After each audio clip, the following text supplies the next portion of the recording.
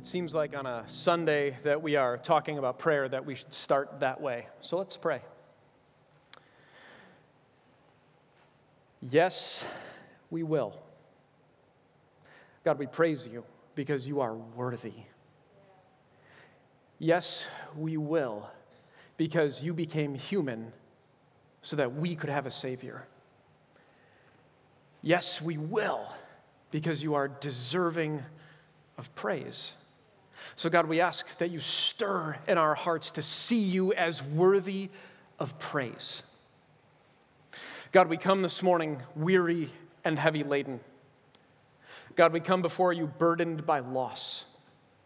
God, we come before you this morning excited about what you're doing in our lives. God, we come before you this morning just trying to get by, parenting, working, doing the things that you have set before us. God, we come before you this morning ambivalent. God, we come before you this morning in need of a relationship with you, regardless of whatever category we fall in. But God, we recognize in our sinfulness that we need you.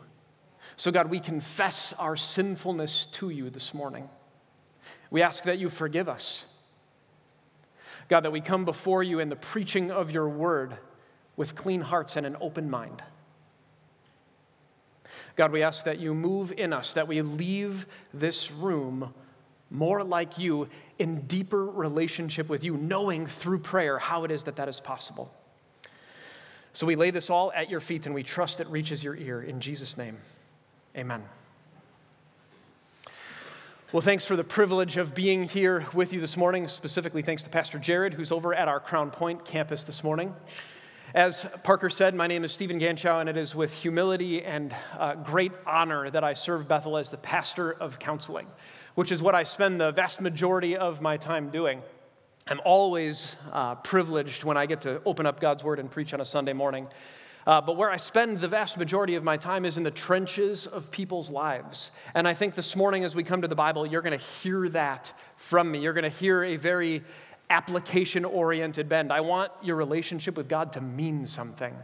I want you to see this morning that we can go to the Bible, look at it and say, there is something in here for me to believe and respond in faith by doing. So we're going to approach God's Word that way. And in doing that, we're going to continue in our Habits of Grace series. We've been doing Habits of Grace primarily because over the last 20 months or so, we've seen that we want to, as a church, move from a deep understanding of books like Romans into a very lively application of God's Word in our lives. We want the deep theology of the Bible to emanate from us, to well up within us, and then to exude from us. Every song that we sang this morning had a prayer element to them, and I hope that you sense that. A lot of this has to do with the great investment that you as the Cedar Lake campus and Pastor Jared have been making over the last 10 months now. It's important to he and I that you know he and I collaborated on this sermon quite a bit because we both know that the investment that you have made in being prayerful, relational, and missional is on your minds. That this is a part of the life of Bethel Cedar Lake. And what I want to do this morning is not undo anything that he's done. I want to come alongside everything that all of you have done to this point and complement it very well as we unpack the habit of grace and the means of grace of prayer. You've sensed this morning as well that everything has been interactive. We've talked with each other a little bit, and we're going to continue that this morning. There's going to be an interactive element to our time together. So I hope that you are prepared to pray. And this morning, if you're not prepared to pray, part of my plan is to prepare you to have a heart that is geared toward prayer. Because honestly, prayer is a fascinating subject. It's a fascinating thing to think about. And oftentimes, I think that it's intimidating to a lot of people, and I'm not sure that we want prayer to be intimidating. In fact, I would submit to you, prayer shouldn't be intimidating. Public prayer, if you're a person that gets nervous doing public prayer, I would submit to you, I want to create a comfort zone for you this morning. If you're a person who likes to pray and is very verbose with prayer, I'd like to encourage you towards brevity this morning. Why? Because I think at times we really ceremonialize prayer. And I want us this morning to see it for exactly what it is. I don't want it to be intimidating. One of the reasons we're doing this series as well is because there are big, intimidating parts to the Christian life at times. And if you've only been walking with the Lord for a short period of time, or maybe you're just kind of thinking about a relationship with Jesus, you're thinking about what it means to be a Christian, and you're here in an exploratory fashion this morning, what I don't want to do is overwhelm you. What I want to do is help you see God wants a relationship with you. And prayer is an intimate part of relationship with you. God, in fact, designed us for prayer. Church family, prayer is user-friendly. If you're going to write something down, write that down. Prayer is user-friendly. But if you've ever bought a new computer or you've ever bought a new device, you've got to learn how to use it before it's user-friendly. Just because it takes a minute or two to figure it out doesn't mean it's not user-friendly, because that's the thing. Once you kind of figure out how it goes, you know how it goes, right? You've ever run a computer program where you were a little intimidated by it at first, and it's like, oh, now I get this. This works very simply. That's kind of how prayer is. So what we're going to do is we're going to unpack the most basic idea. We're going to start from the rock bottom of what prayer is and build from there. Prayer is nothing more and nothing less than talking to God. That's it. It's talking to God. Too often what happens, as I said, is prayer gets ceremonialized. We think and have really been trained in many ways to think that with prayer we have to fold our hands, we have to close our eyes, we have to bow our heads and enter into a semi-trance-like state where we fight off fleeting thoughts and ask for God's help or blessing or something, right? We think, God, we need to do all of these things because this is what prayer is and this is what prayer looks like. And then too often what happens is we're trying to get the words right. And in the midst of trying to get the words right, in the moment, what happens next is you're thinking about what you're going to say next. And as you're trying to get the words right and think about what you're going to say next, you ever fumbled over your words in prayer? And then if you've ever done that in public, you're like, well, I don't want to pray in public anymore if I'm just going to fumble over my words in prayer. That is not prayer. And we think too oftentimes like we've got to do all these things for that to be what prayer is. But I would submit to you, prayer comes in all shapes and sizes. There is not a one-size-fits-all methodology to praying.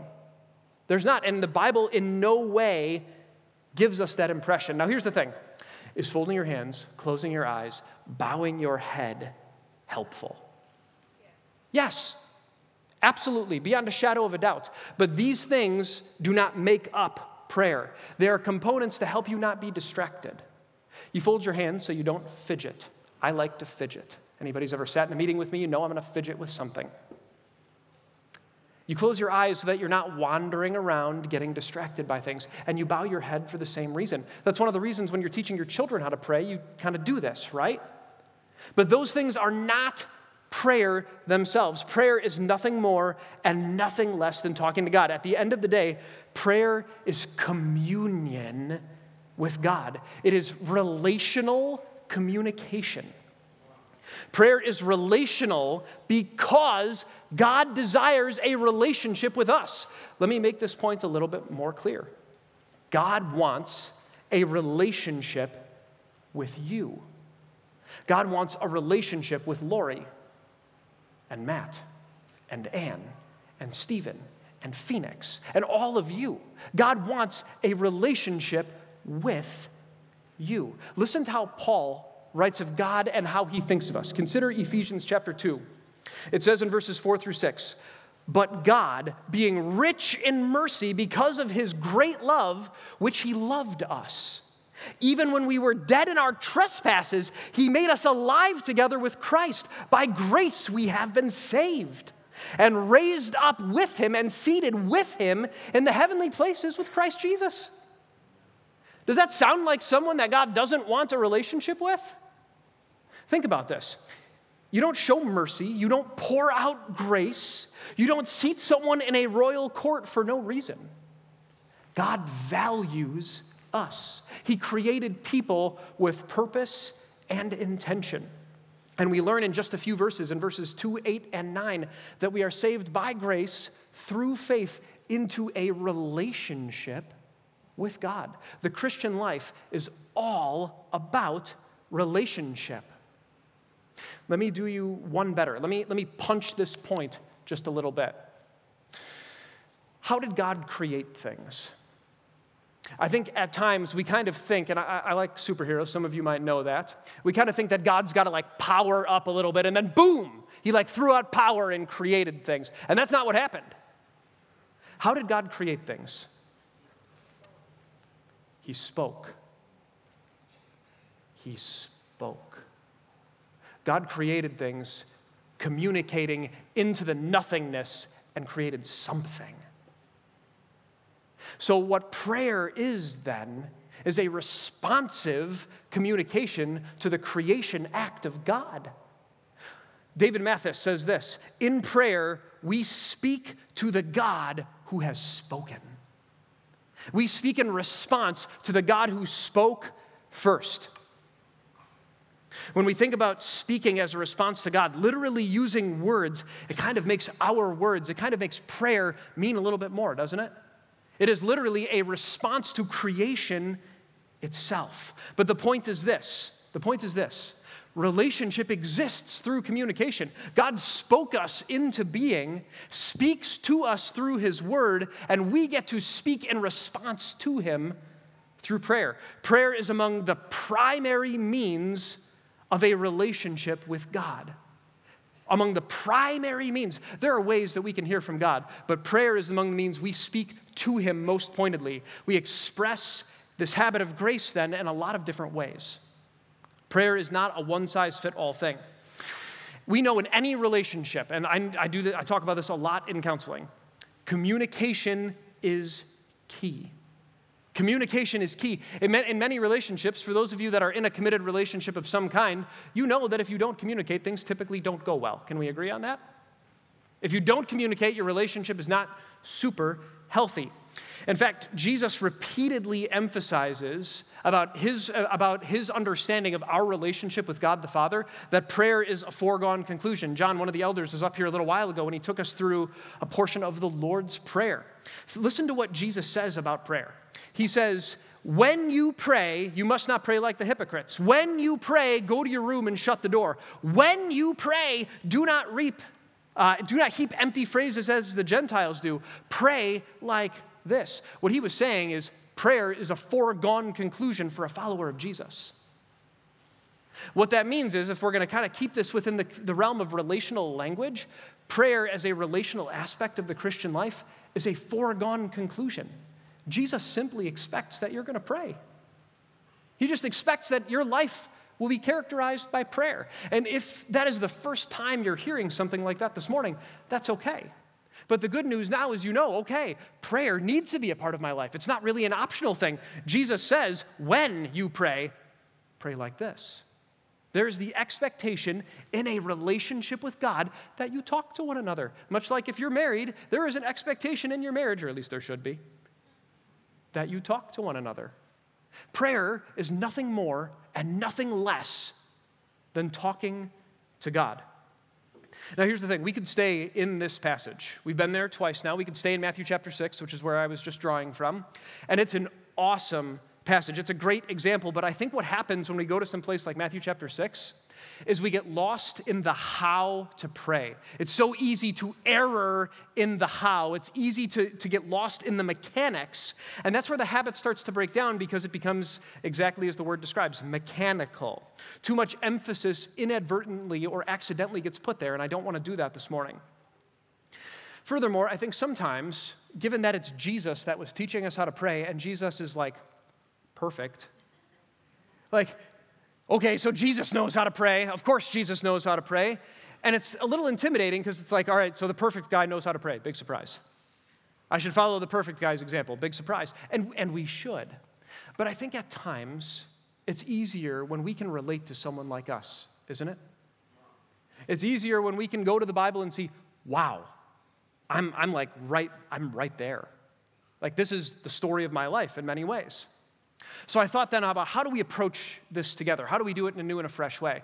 I thought a little bit about the ACTS methodology, which is adore, confess, thank, and supplicate. And that might be familiar to some of you. You'll remember back in March, during our week of prayer. Pastor Jared did it here, and I preached at Crown Point that day. We walked through the Acts methodology of prayer. So I didn't want to repeat myself, and I didn't want to repeat us again. So I thought about approaching the Bible a little bit differently this morning. And I want to do it through the story of someone we can relate to. I want to almost, in some senses, tell you a story this morning. Someone who had prayer thoughts and prayer needs just like us. And I'm thankful, quite frankly, that the Bible gives us men and women who just prayed.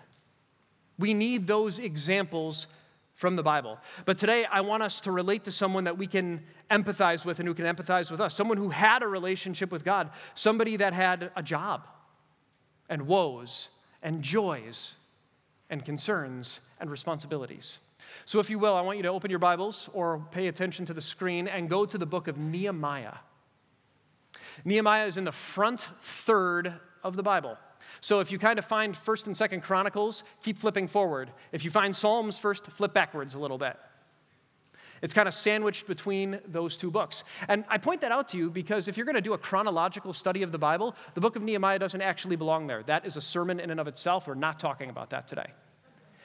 But Nehemiah actually belongs at the very end of the Old Testament. So if you ever do a chronological study of the Bible, you're going to read like Esther, Ezra, Nehemiah, Malachi, boom, New Testament. That's where it kind of fits in the overall story. Why is that important? Because it tells us that the story of Nehemiah exists during the Persian Empire. The Persian Empire is one of the great superpowers that existed in the Old Testament.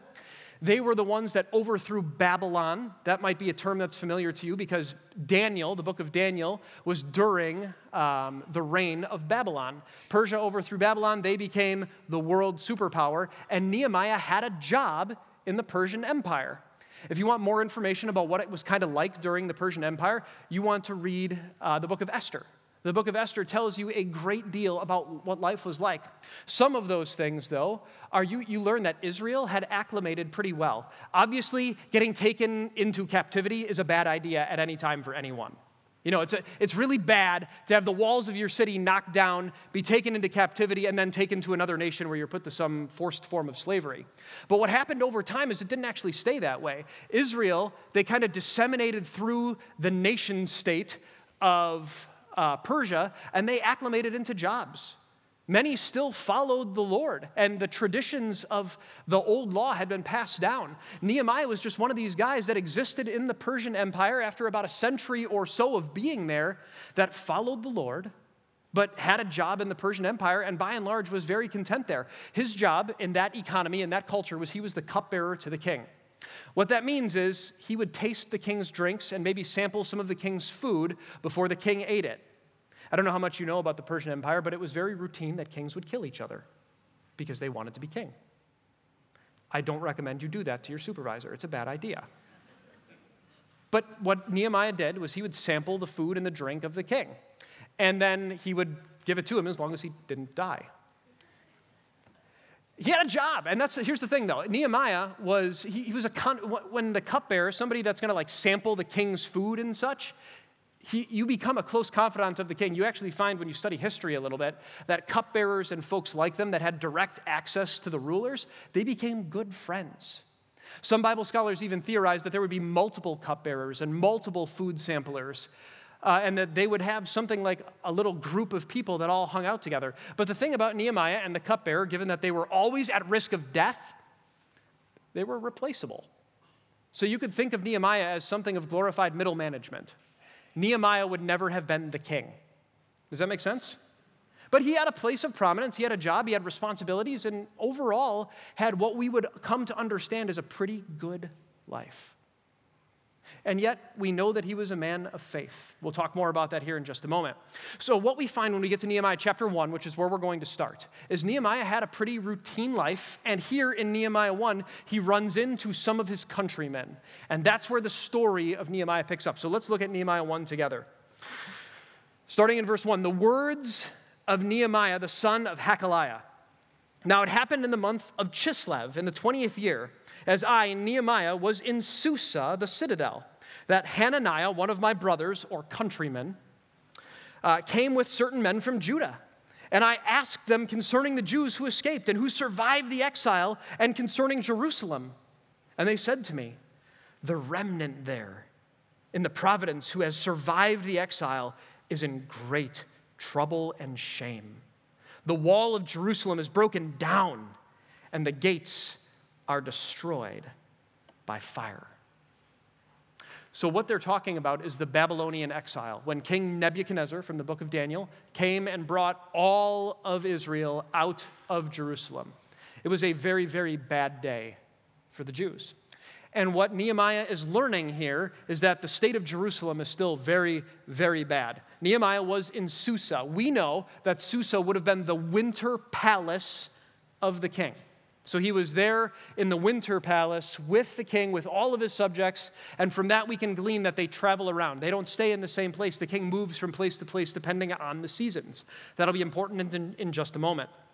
And he caught wind from some of his countrymen that his home was in absolute ruin. All his people, the remaining remnant, were in disarray.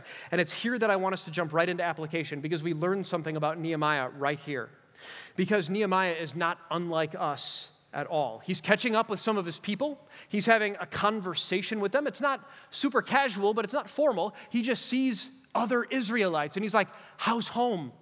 How are things back in Judah? How is Jerusalem? How are things going?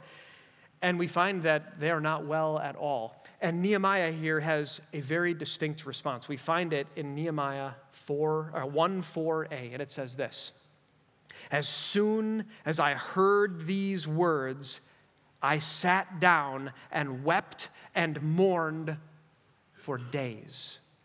As soon as he heard what he had been told, he sat down and wept and mourned for days. He was overwhelmed by grief, overwhelmed by sadness. And actually, the story stops after verse 4, and it doesn't pick up again until chapter 2. And we find in chapter 2, when the story kind of picks up again, that it characterizes Nehemiah as having been overwhelmed by almost persistent anxiety. So here we have a guy that is grieving. He's hurting, he's mourning, he's anxious, all very human responses, all things that we understand. But he also has a very Christian human response. He has a very follower of God-esque means of responding. And what he gives us here in the modern day is a very significant example to follow. Because instead of lashing out, instead of wallowing in self-pity, instead of reacting poorly, let's read the fullness of Nehemiah 1:4 and understand exactly what he did. This is what he says: "As soon as I heard these words, I sat down and wept and mourned for days, and I continued fasting and praying before the God of heaven." Nehemiah's response was one of prayer. He was hurting. He was in a bad place. He was burdened to do something, and he prayed. And what we know then is that Nehemiah fasted and prayed for 4 months. 4 months. In Nehemiah 1:1, it says that the story starts in the month of Chislev. Then we jump up to chapter 2, where I said that there was time that had elapsed, 4 months that had elapsed. In chapter 2, verse 1, we actually find it's the month of Nisan now, which is kind of an easy thing to miss. When you're just kind of reading through the Bible and you're like, I got to get my 3 chapters in today. It's like, okay, so we were here, now we're there, and we think, what's that, maybe a couple weeks? It was 4 months. So for our purposes, if we were going to kind of put this in Northwest Indiana time frame, we could almost imagine that this is November, December, January, winter.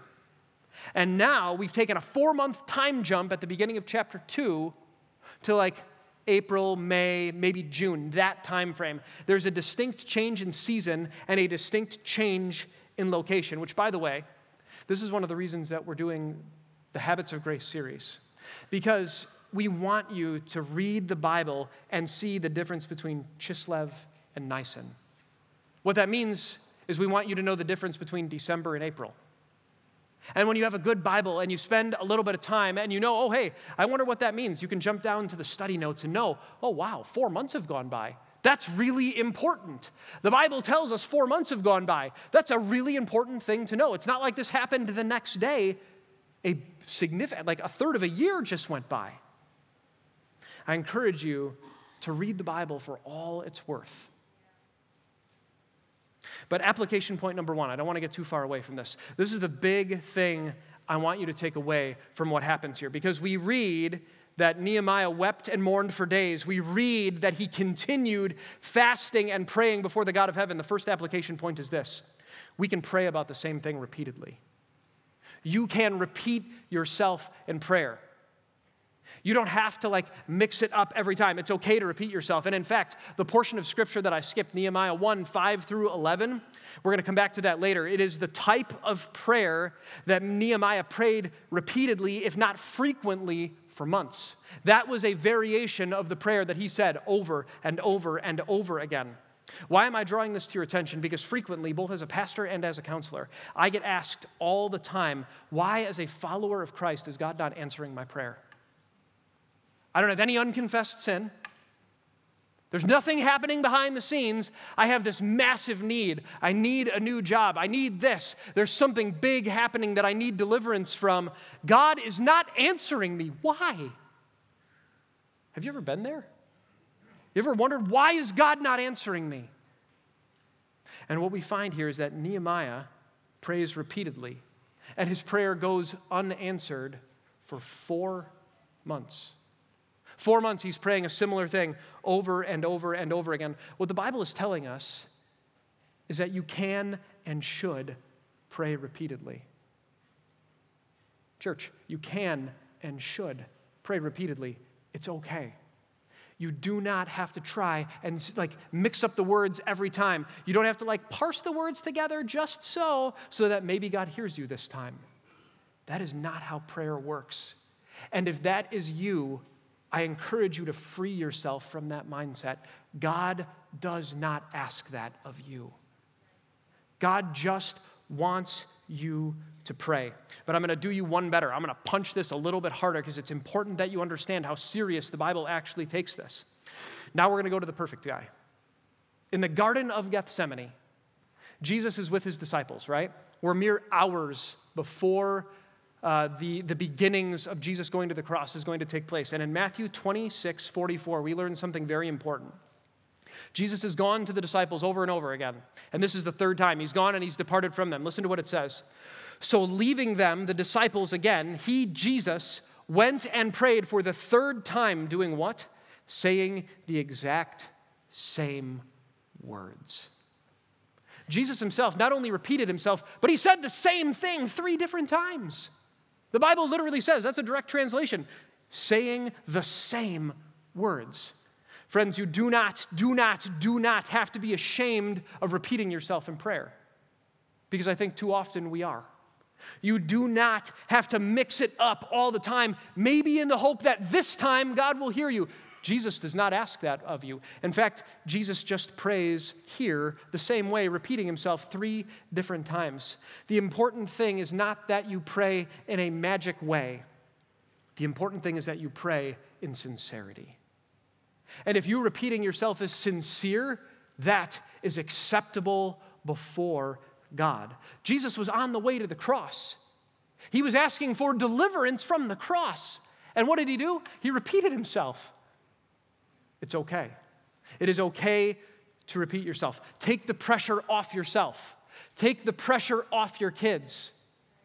It is okay for them to say, and thank you, God, for our traveling in 2 weeks from now. That barely makes sense. But they're praying in sincerity. Every night when we pray with our kids, or most night when we pray with our kids, it's thank you, God, for. And it could be something 3 weeks from now. It's not about the fact that it's 3 weeks from now. It's not about the series of words. It's about the fact that they pray. And we are exempling to them. That's what a relationship with God is. God does not want your ceremony. God wants your heart. And if there is ceremony in your heart, great. But God doesn't want your ceremony. He wants your heart. I'm going to punch this a little bit harder because I want you to understand something really significant about this. By the way, Pastor Jared said I had 65 minutes to preach. I'm kidding. Actually, we did have a conversation about that, but that's not what he said. He said, don't spoil them by going only 40. That is true, and you can quote me on that next week when he's here. But I want you to learn something really, really important here.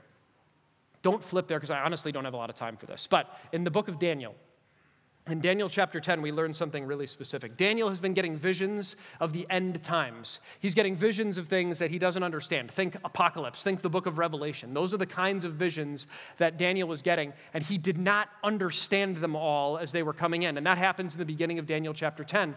And as Daniel has done many times, if you read the book of Daniel, you see that he prayed to God. He cried out to God. He mourned on behalf of his praying going unanswered for a little while. Daniel, here in Daniel chapter 10, he was praying and mourning and literally physically ill for 3 weeks. He says in Daniel 10, verse 2, Daniel was mourning and sick and praying for 3 weeks, praying for help. The story then picks up in Daniel 10 through 14, when finally an angel comes to meet Daniel's need, to encourage him and to explain the dream to him. And a really fascinating thing happens. A really fascinating, really interesting thing. The angel explains to him that he was withheld for 21 days. The keen observer will know from Daniel 10:2 and Daniel 10 through 14 that 21 days and 3 weeks is the same period of time. And what the angel explains to Daniel is he was withheld by Satan for 21 days. He was prevented from coming to Daniel's aid, he says, for 21 days. What does that mean? That means God heard his prayer. And that means the angel right away went to meet Daniel. And what the angel says is, I was prevented from coming to you for 21 days. Daniel was thinking in terms of weeks. The angel was describing this in terms of days. God heard his prayer. The angel was on the way, but he was prevented. Why do I share that with you? Because, friends, sometimes when you don't have a prayer answered, it's not because your life is steeped in overwhelming sin. And it's not because you didn't say the right words, and it's not because you're not praying repeatedly. It's because the enemy is preventing your prayer from being answered. And what that means is you need to take up the full armor of God, as Paul writes about.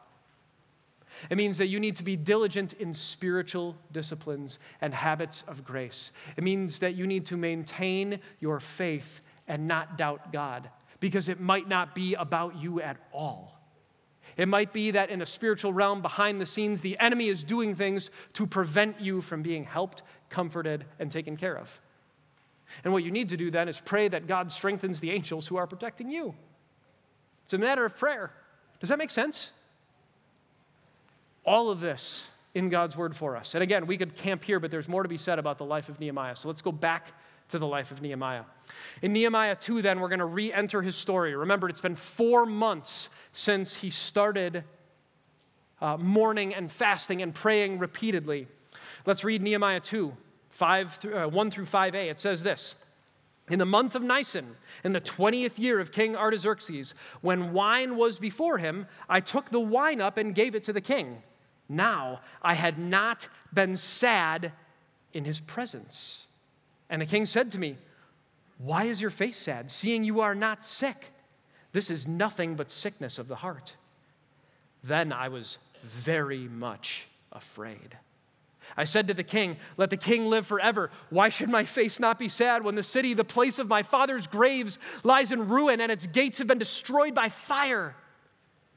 Then the king said to me, What are you requesting?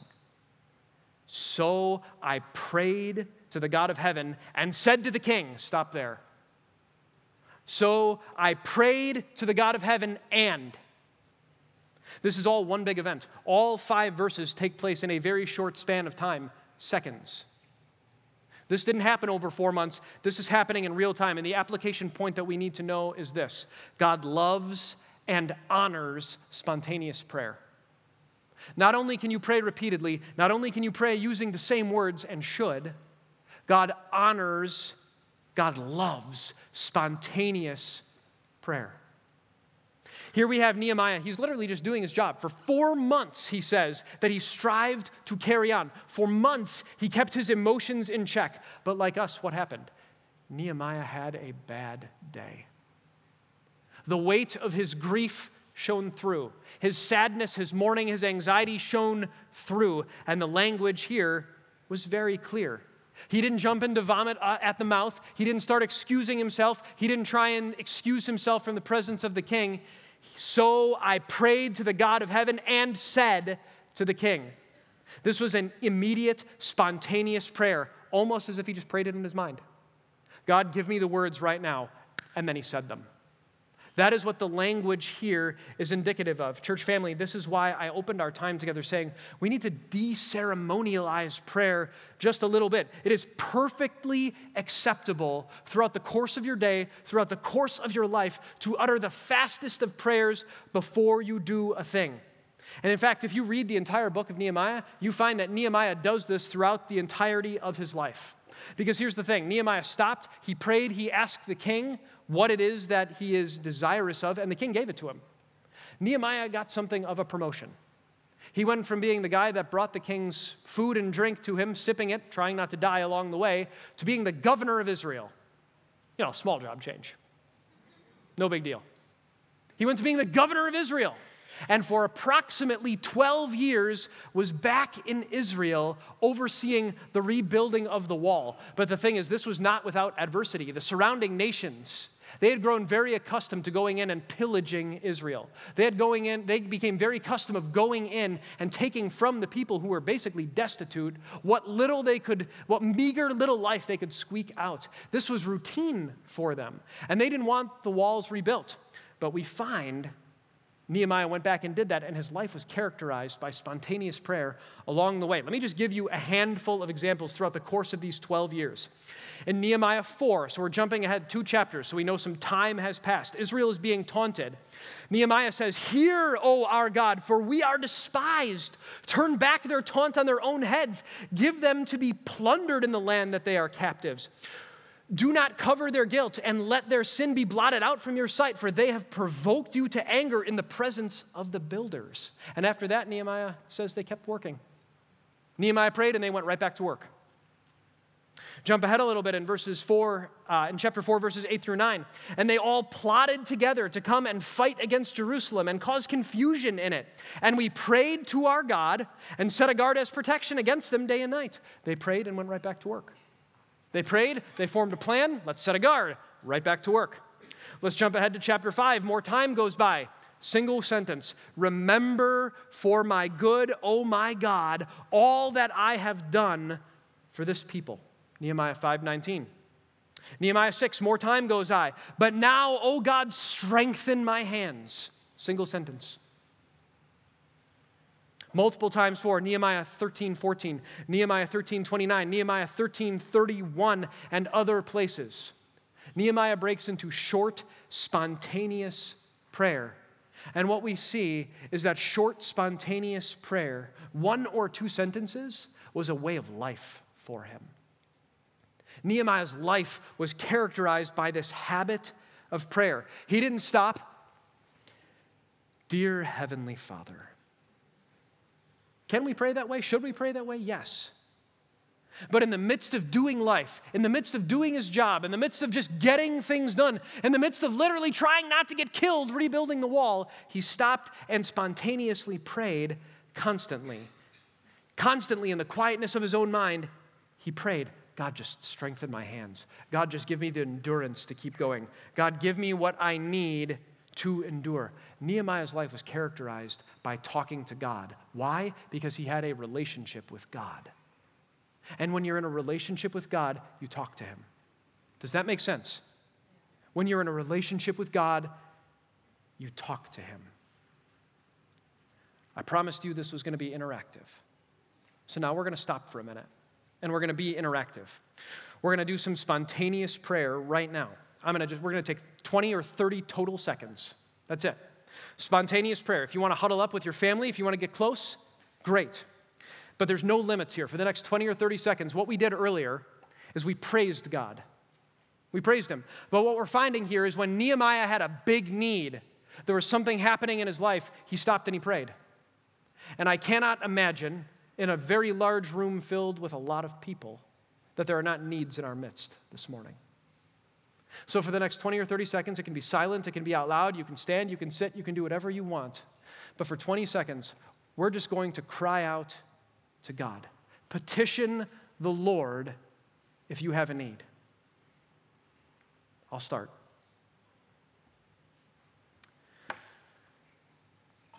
God, give me the wisdom to finish this statistics class. I clearly need it.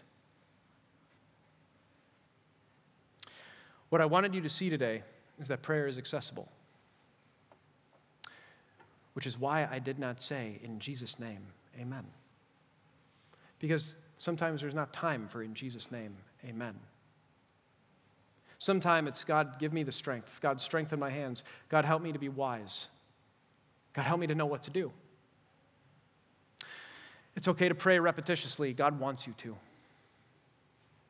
It's okay to pray using the same words. Jesus himself did it. It is okay to spontaneously pray. But I know that for some of us, it is best when we have a pattern to follow. So what I want to close our time with then is a pattern of prayer. A 3-step, easy pattern of prayer. I have even alliterated it for you with 3 R's. And what we're going to do is go back to Nehemiah 1. We're going to read the portion of Scripture that I skipped. It's Nehemiah 1, verses 5 through 11. Let's read that together. And in it is a very distinct pattern of prayer. And it says, "And I said, O Lord God of heaven, the great and awesome God who keeps covenant and steadfast love with those who love him and keep his commandments, let your ear be attentive and your eyes open to hear the prayer of your servant that I now pray before you day and night for the people of Israel, your servants, confessing the sins of the people of Israel, which we have sinned against you. Even I and my father's house have sinned. We have acted very corruptly against you and have not kept the commandments and the statutes and the rules that you commanded your servant Moses. Remember the word that you commanded your servant Moses, saying, if you are unfaithful, I will scatter them. Though your outcasts will be in the uttermost parts of the heavens, from there I will gather them and bring them to a place that I have chosen to make my name dwell there. They are your servants and your people, whom you have redeemed by your great power and by your strong hand. O Lord, let your ear be attentive to the prayer of your servant and to the prayer of your servants who delight to fear your name, and give success to your servant today and grant him mercy in the sight of this man." Now that's a big, dense prayer, and you could really thinly slice it into a lot of different prayer components, but what I want to do is give you 3. 3 things. Recognize, repent, request. Really simple. Recognize, repent, request. Nehemiah started by recognizing. He recognized who God was. He praised him for who he was. He recognized God's greatness. He recognized God was worthy of praise. He recognized his steadfast love and that he kept his commandments. He recognized God was faithful. The second R was he repented. He repented of his own sin. He repented of his family's sin. And then he repented of all of the people of Israel. Now that's a fascinating thing, because if you know the Old Testament a little bit, who was responsible for repenting of the sins of Israel? The Levite priests. The Levites were the ones who would go into the tabernacle. The Levites were the one who would go into the temple. Nehemiah was not a Levite priest. And yet his heart was so burdened that he repented of the sin of a nation. That is a very pointed example for us. I would submit to you that confession, even private confession, is among the most uncomfortable forms of prayer. Confession is one of those things that we often skip. I'll share with you personally. When my best personal times of prayer are when I'm alone in my car. I've got about a 22-minute drive between my home and the office, and I often will spend the last bit of my time in the car praying. And getting to that time of confession is always like, whew, okay. But I have a thing that I always say, kind of as my preamble to get into the specifics, but I always will say something to the effect of, God, forgive my sin and the sin of my home. Because I'm aware, for example, that my 4- and 6-year-old occasionally have attitude issues. Maybe some of you have 4- and 6-year-olds that have attitude issues. Maybe some of you have 36-year-olds that have attitude issues. We can talk about that later. The point is, Confession is good for the soul, and Nehemiah patterns it for us. It's easy to get a little choked up when you're confessing sin. It's easy to almost be overwhelmed by it, and yet I would submit to you, the more often you do it, the more regular it becomes, the more habitual you choose to be with confession, the more your soul will not throb in pain, but rejoice with joy. When you lay your sin and the sin of your home at the feet of Jesus and trust it to him because he says he is trustworthy. The third thing then that he does is request. God, please be attentive to my request. Give me mercy in the king's sight. Please return your repentant people to their home. God, you promised to return us to our home. Please return us to our home. What he really did is almost request a fourth hour. He was requesting restoration. But again, that's a sermon in and of itself. Recognize, request, repent. Not in that order. Recognize, repent, request. 3 R's, exampled for us by a person just like us. A real person with real concerns, real needs, and a real life. Someone who could have lost his job. Someone who could have been hurt. Someone who mourned and grieved and was anxious and chose to pray. My prayer for us this morning is that we see prayer as an accessible habit of grace. That you see that if you are one who prays repeatedly, that is okay. That if you are one who prays often using the same words, my dad literally closes prayer the exact same way. If he was here, I would say, Dad, will you close us in prayer? And at the end of whatever short prayer he prayed, he would say something to the effect of, God, keep us in good health and in safe travels. We ask this in Jesus' name, amen. Every single prayer, doesn't matter what it's for, those are the exact words he says every single time. I know when he's done praying when he says that. And that's okay, because we can pray repeatedly using the same words. You do not have to pray like someone else. You need to pray like you. And along the way, Nehemiah chapter 1, recognize, repent, request. It gives you a pattern to do that. So one more time, I'm going to give you the opportunity to pray. But this time, I want you to pray for yourself, by yourself, quietly. I want you to just take an opportunity to pray, and I want you to pray through these things, because I'm going to guess this morning that there are some things in our life that need to be recognized. If you don't have a habit of recognizing God in prayer, you should. If there's an area of life right now that you need to repent of, now's the time, because you're going to be doing it in a room filled with other people. If there's something you need God's help with that maybe you wouldn't say out loud, now's the time. And then in a minute or so, Parker's going to come up and he's going to lead us in a short song that's going to help us guide our minds towards a habit of prayer. So let's go before the Lord in that way together now.